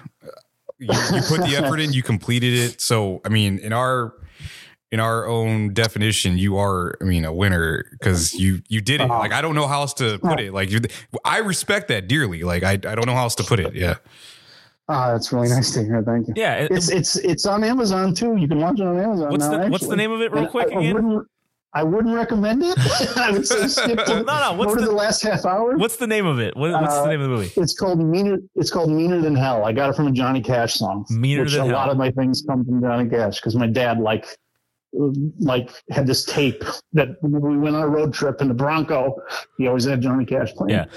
And Meaner Than Hell was the name of it. And it was a straight up Western with no fucking horses because I couldn't afford horses. I couldn't afford like horse trainers. Yeah. I just put I opened it in this dark desert in a campfire. It's only lit by the campfire and you can only see their faces and you can hear the horses in the background. And the guy runs the horses off in the first scene. That's how we got rid of the horses. Perfect. That's a perfect way to cover. It's I know you don't know pro wrestling like me and Adam, but it's the Paul Heyman-esque type of mantra where you hide the negatives, accentuate the positives. I ain't got no money for horses, so I'm gonna run these ass horses out of here first sequence, and then I don't gotta worry about horses anymore. In the dark where you can't see them riding away. Exactly. Yeah. It was basically this bounty hunter comes across these outlaws in the desert and he runs their horses off and he's only after the one. So he shoots all the other ones, keeps the boss alive, shoots him in the foot. So he's getting this gangrenous foot. That was the idea. He was going to have this gangrenous foot getting worse and worse throughout the whole movie. Right. Because he says, I'm only going to take you to a doctor until you tell me where the money from your last job is, where you hid it. And he dynamited a gambling boat, basically, so he didn't even get the money. It went to the bottom of the lake. So he doesn't tell them that till later. But so then it becomes this bounty hunter and this outlaw trying to get to town because they wake up the next day and the bounty hunter's horse is gone as well because Apache Indians stole it. So they're stuck in the desert and they're like kind of chained to it. It's kind of like they're chained to each other. What's that thing? I can't think of the name of the original. With Sidney Poitier and Tony Curtis. Anyway, they're going across the desert on foot, and the one guy's got a bad foot that's separating and getting worse. And I called it. At one point, the guy has a line that what we're doing here is we're playing a game of matrimonial poker. We're both trying to fuck each other. So they're going through the desert and they're trying to contend with this unseen threat of Indians because I could only afford one real Indian guy, and trying to kill each other at the same time. Yeah, so it's like it's a 2-man movie basically. Right. So speaking of affording things, when you set this out, what was the budget that you set? Essentially, and then what did you actually spend? And I guess to truncate that question, did you spend more than what you set out to? I don't think I spent more. No, my budget was $8,000. That's what we got. And 2 of my friends came forward with $1,000 each. So that was like a boon, that was like a bonus. Yeah. And they also came out, like my buddy also came out, flew from Chicago with $1,000 and like crude for me and stuff too, like he helped out and shit. Yeah. This is my buddy from like kindergarten, and so I spent whatever I had, I had like $10,000. Yeah, we did. I got the camera that was like $3,000, so really about $7,000. Honestly, I got a $3,000 camera. Yeah. Did you buy it? You bought the camera? Oh yeah, because I didn't want to. I knew I was going out to Death Valley. Oh. And I knew I was going to be fucking around, and I didn't want to worry about buying somebody else's camera. I'm like, if I'm going to fuck this camera up, it's going to be my own camera, Well, did you fuck the camera up, or did you? I got a lot of grit and sand underneath the lens and shit. Yeah, it got pretty fucked up. And then like my daughter ended up dropping something. I mean, my little daughter, I was going over footage. She dropped like something on it, dropped a tape on it, and it totally fucked up the monitor. So it was completely fucked up. Yeah. That sucks. But hey, you got the one use out of it. But it was a digital tape. It was a digital tape camera, so it was pretty much in 2 years. It was no good. Yeah, it was obsolete. Yeah, it was done. Yeah, it was obsolete. Okay, but most of it was spent on the actors and on the my mom and my ex also were seamstresses, so they sewed a lot of the costumes. Whatever they couldn't sew, I bought, from like these frontier places and stuff. The hats mainly, like the hats. The guns were. My dad was a cop, like I mentioned, I think in Chicago. He had a lot of old black powder pistols that he liked to fire, just as a hobby. he let me use them, and it's like we just loaded the pistols with black powder and didn't put any loads in them, so you didn't have blanks. Right. It made a big pop and a flare, and nothing came out of it. It was fire and smoke, you know. So we didn't have to buy blank guns or anything like that. Yeah. Yeah. The only time we paid for a location was we filmed the last scene in this state park up north called Bodie. That's this like abandoned ghost town. And I had to, I only paid for it because I had to have a park ranger on site for 2 hours while I filmed. And I was basically filming the park ranger. I mean, like paying the park ranger. Right. Just to sit there. Yeah. But all the actors got paid. Like, I don't remember how much exactly. Some guys got as low as like $50, you know, if they were just there for the day. We went, we were so short. I put out a call in Variety for like Native American actors. I didn't get a one, dude. I got like a Middle Eastern dude. I got my best friend at the time was Mexican. I got him. My son is like part Mexican, so we put a wig on him, you know, and like fucking. So on the way up to Bodie, we hit an Indian casino, and my buddy Elliot, who was the assistant director, just went through with money and was like, anybody who wants to be on this. And we got one guy who was like perfect looking. I mean, he looked like fucking Geronimo. We put him out front and the other guys behind him. And we paid him like $80 or something. Oh no, we paid him a little bit more than that because he got what we were budgeted for all the other Indians. We just gave it to him because he was the only guy that showed up. So. Yeah. That's pretty awesome. And he stayed under budget too. That's pretty amazing. Yeah, we didn't go over because, the other thing was we had an editor. My buddy does editing. He cuts. At the time, he was working for Game Show Network doing like promos, so he had all the editing software at home. We got to edit for free. My other buddy does SFX makeup, so all the bullet wounds and shit were all like him, and buckets of Caro syrup. We brought my minivan home, my Saturn minivan. It looked like we gave birth in the back of the fucking thing or something. It was just a complete slaughterhouse. But it was a fun time. It was the most fun I ever had failing. You know, like I pretty much failed, but there was one point though, man. One day that we filmed in Ballarat, this crazy ass like little town out in the middle of like past Death Valley, in the middle of Death Valley by Edwards Air Force Base. We had to stop sometimes because like F-16s would be flying over and shit, or 18s, which are the ones that are on land base. 16s, I think. Anyway, F-16s, but they'd be booming over the mountains. Yeah, like Top Gun. They'd be booming over the mountains and shit. We had to stop. And this one crazy dude lived out there in this like crummy, like, you know, local museum with his dad, his elderly father. And I swear he had one eye that was reptilian. I swear to God. The one eye was just blown out and he had a sliver of an iris. It was the weirdest thing. And we were out there and we were filming in this cabin. We had this cabin shot. It was the best day I ever had. Probably one of the best days I ever had in my life because we were fighting the sun was going down, and everything was going exactly as I pictured it, you know, in the script and everything. And the guys were hitting their lines perfect. It was this surprise moment, and I almost ruined the fucking take too, because it's this surprise moment where this guy's been hiding this like Derringer all along, and they're in the middle of laughing. Like they shoot this guy, this Indian air quotes, and somebody drags his body away out of the door. Like, because they're not going to leave their dead or whatever, because they're getting besieged in this cabin and shit. And the one guy says to the other guy something like his squaw must have had dinner waiting or something. And they both start laughing. And in the middle of the laugh, he pulls the Derringer out and pops the guy in the face. And it was so fucking perfect. He did the reaction, like the gun went off perfect and all this. And I almost ruined the take because I went, fuck, in the middle of the thing.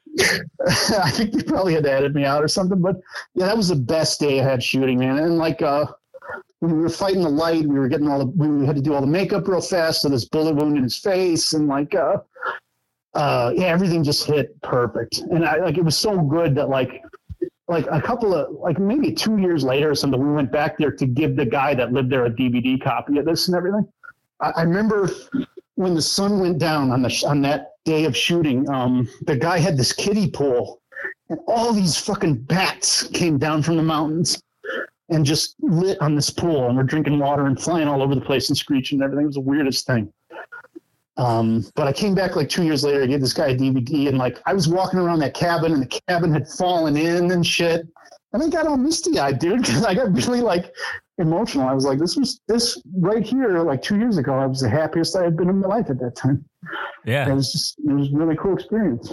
Well, I mean, that was where you created some art, right? You fucking poured your shit into it, not only on the back end with writing it, but you were there creating it in the moment with these guys. And honestly, that's the thing that's not to fucking sound religious or anything stupid like that, but man, that's like, to me, that's like what God is, right? It's like that whole thing of, man, you're there really is. With your dudes, you're creating something, and it's like these moments that you can't quantify it. It's not tangible in any way. It's almost not even articulable in words to describe the feeling of sitting there and creating something in that moment. But it's religious is almost really the best way to describe divine. Yeah, it's divine. You're touching, like you're creating. You are creating as God creates. Yeah, it's something.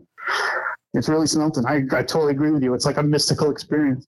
Yeah, and, I got all emotional when I went 2 years later. I hadn't been there in 2 years. I went back to the same spot, and I was like, it was like I was on a pilgrimage, and I went to this place where like I went to Calgary or some shit. Yeah, did you have I got crucified there. Yeah, did you have? I'm the one that got crucified. Yeah, did you have the cloak on over your head as you walk up, and you're just looking all somber and shit? Yeah, put my head to the earth and all this. Yeah. When you gave that guy the old reptile eye, when you gave him the DVD, did he look at this? Rocky, and go, his name was Rocky. It couldn't be anything else but Rocky. Did he look at the DVD and just look at you and say, I don't have a thing for this? Like, no, he had a DVD. Oh, okay. I was like, man, do you have a DVD? And he was like, oh yeah, man, we got a DVD player. I watch movies with my dad. So perfect. Oh man, that's great. So he's got a copy. Do you have any? He told us ghost stories and shit. It was crazy. Yeah. He told us like stories about ghost miners and all kinds of shit out there. It was awesome. Oh yeah, shit man. That see on his porch. That whole Edwards Air Force Base area, because that's where Katie, my wife, goes out to Wasteland Weekend every fucking year, right? It's literally like California City. Like honestly, the reptile eye guy. I swear to God, I've met a dude out there in California City that has that fucking, I don't know if it's the same guy or not. I don't remember what the dude's name was, but he ran. He's a local celebrity. You can look him up on email. Anybody that goes to like, if anybody has a reason to go to Ballarat, you got to stop there. He's the only guy. Yeah. There was a dude that had this shop. He was like an old hippie guy in California City. And he just has this, he was a weird dude. And as I'm in there, just kind of trying to kill time, waiting for her to come back so I can drive the U-Haul out. I'm literally in this shop and I'm looking for, he has all these old, like record posters or whatever of like, he had Jimi Hendrix, he had, for all like the Led Zeppelin, had all these, and they were all original. They weren't originals. Yeah. Because he was there. And yeah, exactly. And he had all this shit and he's sitting there and he's selling them. And man, he's selling them on the cheap. I got a bunch of Godzilla posters from him. The original, they weren't copies. They were like original ones. And he sold them to me for like $15 a pop. And so I got a bunch of them. But anyway, so as I'm in that store, I swear to God, man, this dude comes in with this fucking, like he had one fucking lizard eye. I don't know. Now that you say it, it didn't click in my head, reptile eye, but now that you say that, it like brought up a core memory. And I said, you know what? That reminds me of that fucking guy I saw in that store. And he went in there and they chopped it up and then he left. But I'm like, man, I wonder if that's the same dude. Cause it's all like the same area out there. So that'd be funny as shit if it was the same guy. He had hair when I filmed, but then when we went back, he had shaved his head and he looked like That Yellow Bastard. Remember that Sin City spinoff guy? Oh yeah. That character, he looked like That Yellow Bastard. Yeah, that's fucking great. Did you, in making this film, do you have any regrets or anything that you wish you would have done different? If you could go around and do aside from not making the film. Well, yeah. No, I don't regret that for sure. Because I definitely would have regretted not doing it. I feel like I've been chewing my own guts if I hadn't done it. But like, I wanted to shoot the thing like a spaghetti Western and Foley the entire movie. I didn't want to use any live sound at all. And my whole crew turned on me. Everybody involved were like, we do not want to do that. Like, and I had to, so at the last minute I caved and I had to buy like a shotgun mic and a, boom and all this. And I was not planning on any of that. And I don't think the sound's very great. And if I had to do it over, I'd have been like, it's my way or the highway. We're going to do Foley sound. We're going to do this whole thing like fucking A Good, the Bad, and the Ugly. No live sound at all. Maybe I'll play some music for you guys, whatever. That's what I wanted to do in my head, Yeah. And everybody rebelled on me. And I wish I had not done that because the sound is like crummy at parts, Like there was one night when we were filming in that cabin and the wind was blowing and it was just like, constantly over everything. And there's nothing you can do about it. Yeah, and there's nothing you can do to change that. It's just it's there. No. Yeah. And I could have maintained the same sound quality if I'd have just controlled it entirely like I wanted to, but didn't do it. Yeah. I get you. But all right. So Adam, do you have any other questions about the movie thing? No.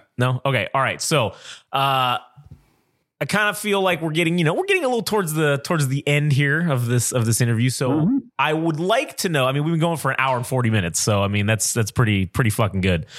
Mainly my throat's sore. I feel like I've been preaching up here. Well, we want to hear the story, shit. But, so do you have any, what's your some, or goddamn, if I knew how to talk, what is a current thing that you're working on, and what are some of the any future projects you have that you're looking forward to putting out?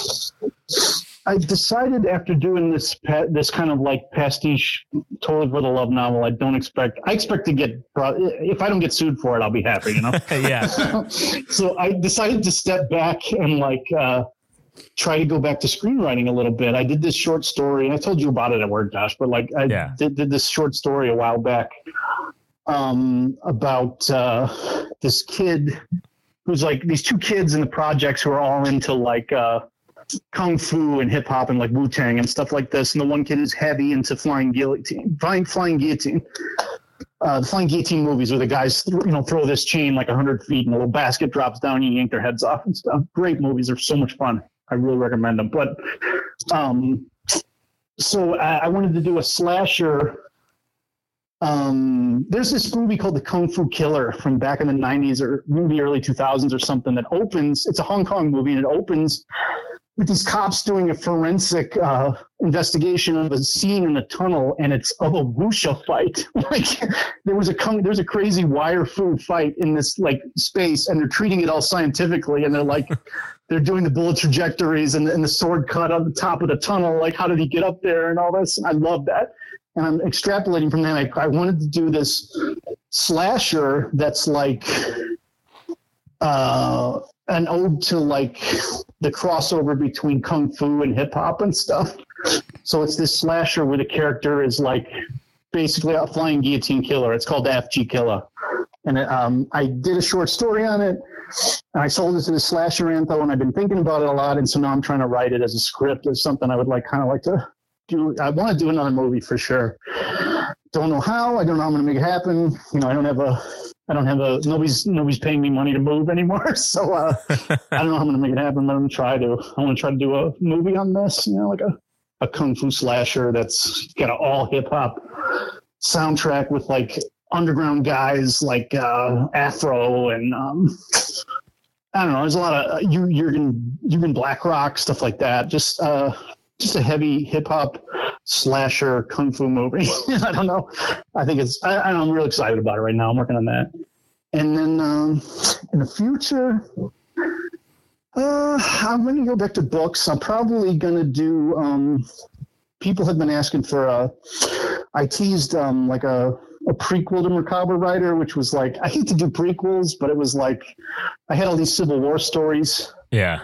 That I wrote seeds for, and then I never used them. So I thought about doing that. I thought about doing, I did 2 prison novels. I did Andersonville, and then I count Auschwitz, Monstrum as a prison thing. And I got this prison trilogy in my head.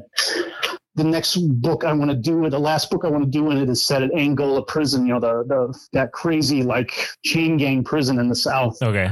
And I want to have this, I got to give it a weird angle, and the weird angle is this this vampire hunter is hunting this vampire that killed his family, and the guy is so dogged, the vampire just decides to go to prison, to a maximum security prison, and just outlive the fucking guy. Like he commits a public crime and gets put in the maximum prison. And then he starts slowly influencing everybody in this Angola prison and kind of like taking over while he's in this prison. So the vampire hunter goes and commits another crime to get in the prison with the guy. Yeah. And it's like he's hunting this guy, hunting this vampire in Angola prison and everything. And it's called Ditch Bank Blade. That's probably the next thing I'm going to try to work on and stuff. All right. Well, that sounds pretty awesome. When can people expect to potentially have that out for their reading pleasure? Oh, hell, man. I didn't even start at that. Already putting pressure on him. That's what I do, man. I put the pressure on him. Well, you know what? The 13th novel came about because I was on another podcast and the guy, I just offhandedly said, yeah, if I was going to do another Friday the 13th movie, this is what I'd do. And the guy was like, you got to write that. And then I ended up writing it. So like, who knows, pressure me. Well, here, this podcast, I'm telling you, not only do you have to do the fucking, the Flying Guillotine hip hop movie, but we need to do that. I think we should fucking make that movie together. I think that'd be fucking awesome. I mean, Jesus, that'd be amazing. I would love to do it. I'm like, the best thing to do is to work. Go ahead, man. Go ahead. I want to talk over. Oh, no, go ahead. I was just going to say the best thing to do, man, is to work with people that are passionate about something. Like, I don't really want to, for a long time, I was trying to sell scripts, trying to make that money and everything. But like, you sell a script and the story's not yours anymore. It goes through like 40 million guys that don't give a fuck about it. They're just getting paid. And then when it finally gets made, it's a bunch of union guys sitting around and they don't want to really be there, because they don't care. It's so much cooler, man, to work with a bunch of people who like all believe in the project and all want something to happen and stuff. And like, you all want to get lifted up with it and everything, even though nobody got lifted on my fucking last movie. Well, actually one of the actors is like a director for Asylum now. He works constantly. He flies to fucking Thailand. One of his movies was on, what's that show where they make fun of shit? There's a lot Mystery of those. Science Theater. No, it was Mystery Science Theater. Okay, yeah, right. The last season of Mystery Science Theater, one of his movies got Atlantic Rim. Jared Cohen. Yeah, he was the star of Meaner Than Hell. Oh, see, there you go. So you had a positive impact on somebody's career trajectory. I guess. He was not happy about being made fun of on Mystery Science Theater, but I thought it was awesome. I was like, congratulations, man! I think that's amazing. Yeah, that means you made it. But, shit. Up to me, that's fucking cool, man. You're in the zeitgeist. You're in the pop. You're a pop culture man. Exactly. Oh yeah, I was just gonna say, as far as the hip hop slasher film, I mean, I don't know what, or rather the kung fu. It makes me think of this series on Adult Swim called. Well, I don't know if I think it's ended by this point, but it's called Boondocks. Oh yeah. And Boondock Saints, the Boondocks. I mean, the cartoon. With, I think Huey and all that. Yeah. I mean, something of that vein as far as a kung fu movie. I mean, I don't know if it was comedic, but I could already kind of see it in that same light. I think it'd be a really cool idea. There's an element of one of the 4 elements of hip hop is b-boying and breakdancing. Yeah. And they got those moves from watching like Five Fingers of Death in the 70s grindhouse theaters and shit, and pulling that shit out. If you see them like the old footage of those guys like squaring off and stuff, it's like a kung fu movie. The guys like square off at each other, and the one guy drops down and does all these moves and poses, and everybody kind of stands back like they do, when like Bruce Lee's fighting everybody in Chinese Connection and shit. Yeah. Right. So like it's an element, it influenced the culture, and I just want to like do something that comments on that and everything. Yeah. Not because I got some higher or whatever. I just think it'd be pretty fucking cool. But Yeah. It would just be cool as shit to do. Before we go, I would be remiss if I didn't ask you about this, but you're friends with Tom Kenny, the guy who does the voice of SpongeBob SquarePants, right? So he's told me he loves me. Yeah. I'm just curious, how did you meet that guy, and how'd you con him into being friends with you? Right? That's what I think about that all the time. Like I go to a movie with him and I sit there and I'm like, who the fuck am I? We went to watch some Western the other night at the Newark, and fucking Quentin Tarantino was sitting in front of us. It was fucking crazy.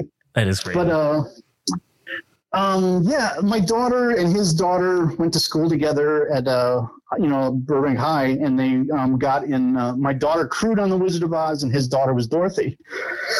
And they had a fundraiser at his house, and his wife is Jill Tolley. She's the computer wife on SpongeBob, and she was on Mr. Show with him. She's hilarious. She's from Chicago, like kind of the same area I'm from and stuff. And I actually saw her first at this barbecue or whatever at their house, and was like, Jill, I said I wasn't going to say nothing, but there's this line you did in Mr. Show, shut that baby up, that I always say to my kids all the time. And she'd correct up or whatever. And then Tom came around. He has this back house. He has this little guest house.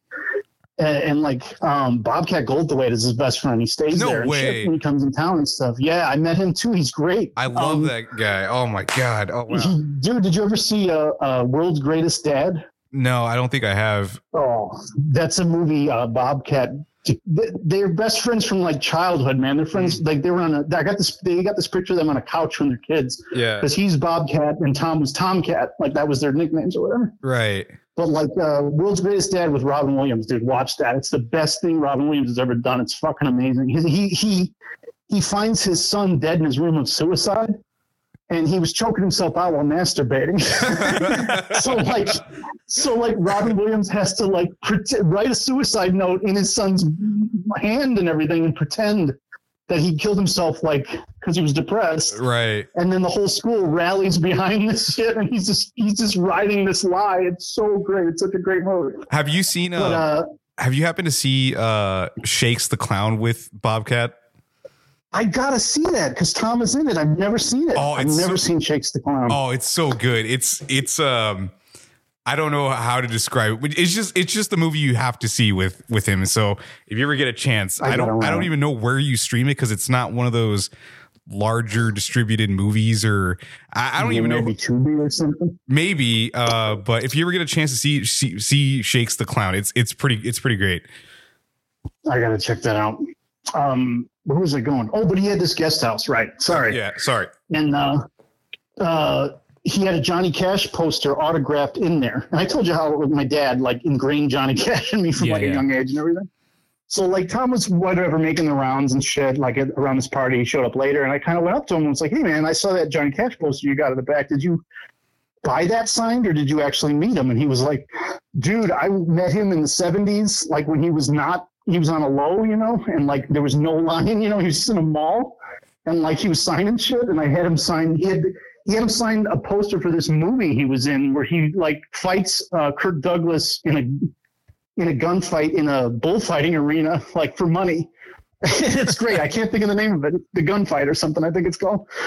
But he said, yeah, and I got to sit there and talk to him, and then June Carter came along with a bunch of bags full of shit that she bought, and she left him with them and stuff, and so we kind of bonded over that, just talking about music, and then from there we started talking comics. We're both big Plastic Man fans, and and he was talking just movies, and then he asked me what I did. I started talking about my writing and stuff I wrote, and he was into westerns, and then we started going to movies together, and we go to Luchador, we go to Mexican wrestling all the time and stuff. We just hit it off because we had the same interests, basically. Yeah, I was telling weird. It's such a weird Hollywood kind of thing that never ever happened to me in the however many years I've been out here.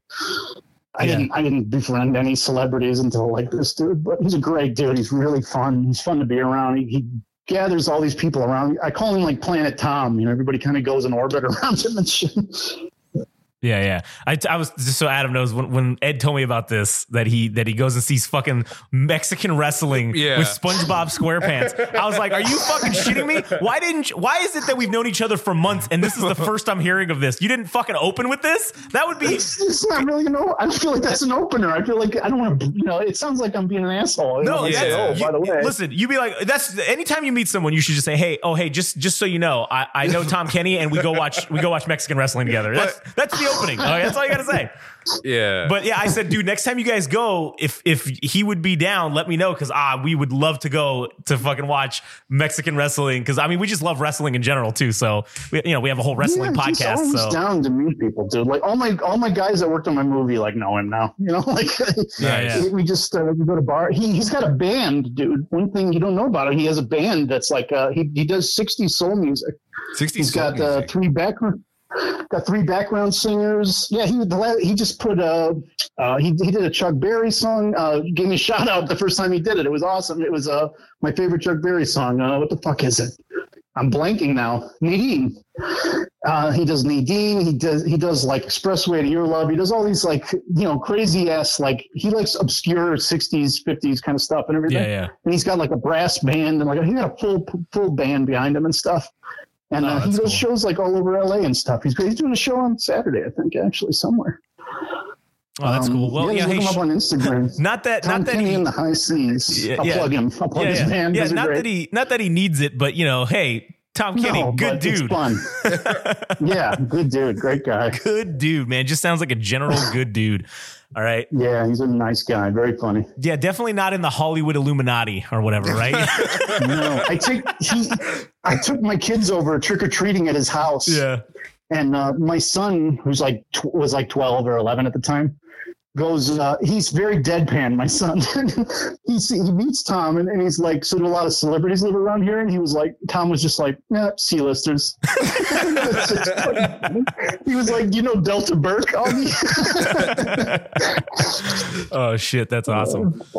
Oh man. Well, anyways, I think that is a great way to wrap it up. So thank you again, Ed, for coming on. We really appreciate it. And I'm going to bully you into making that fucking movie with us.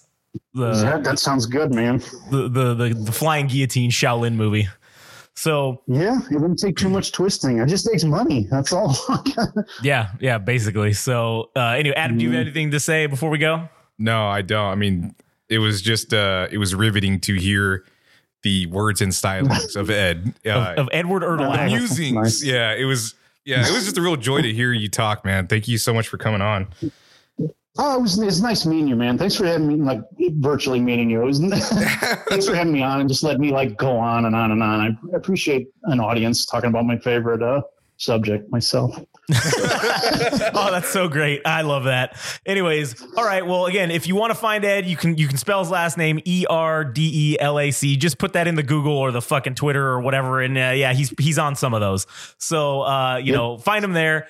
You'll hear not that you assholes follow us, but you'll hear in the bumper at the end here. All of our social medias to go to. Adam, All Gas No Trash Official, and the Game Rage ones. You'll hear it. But anyways, thank you guys for listening. If you're in Belgium, buy the fucking book. I'd like to see some numbers for Ed go up in Belgium. I would also like to see the fucking movie downloads on Amazon for his movie. I'd also like to see those go up and in Belgium as well. So we can maybe help Ed get big in Belgium. All right. Let's maybe that's the next movie we do, a documentary. Ed Erdelac takes Belgium. Hey, dude, if Tommy Wiseau can make The Room and somehow become a celebrity and rich, we could do it too. Oh man. Yeah, man, we could easily do it. Yeah, yeah, for sure.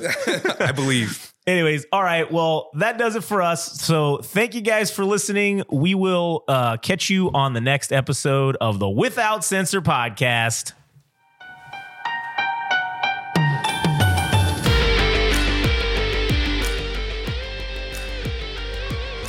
That was Without Censor, the Game Rage Magazine interview podcast. Visit www.GameRageMagazine.com for the full menu of podcasts. Follow us on Instagram and TikTok at Game Rage Magazine. Also on X at Game Rage Mag for all the latest episodes and content. Thanks again for listening, except if you're with the FCC. Then go on, get out of here. Go on, get.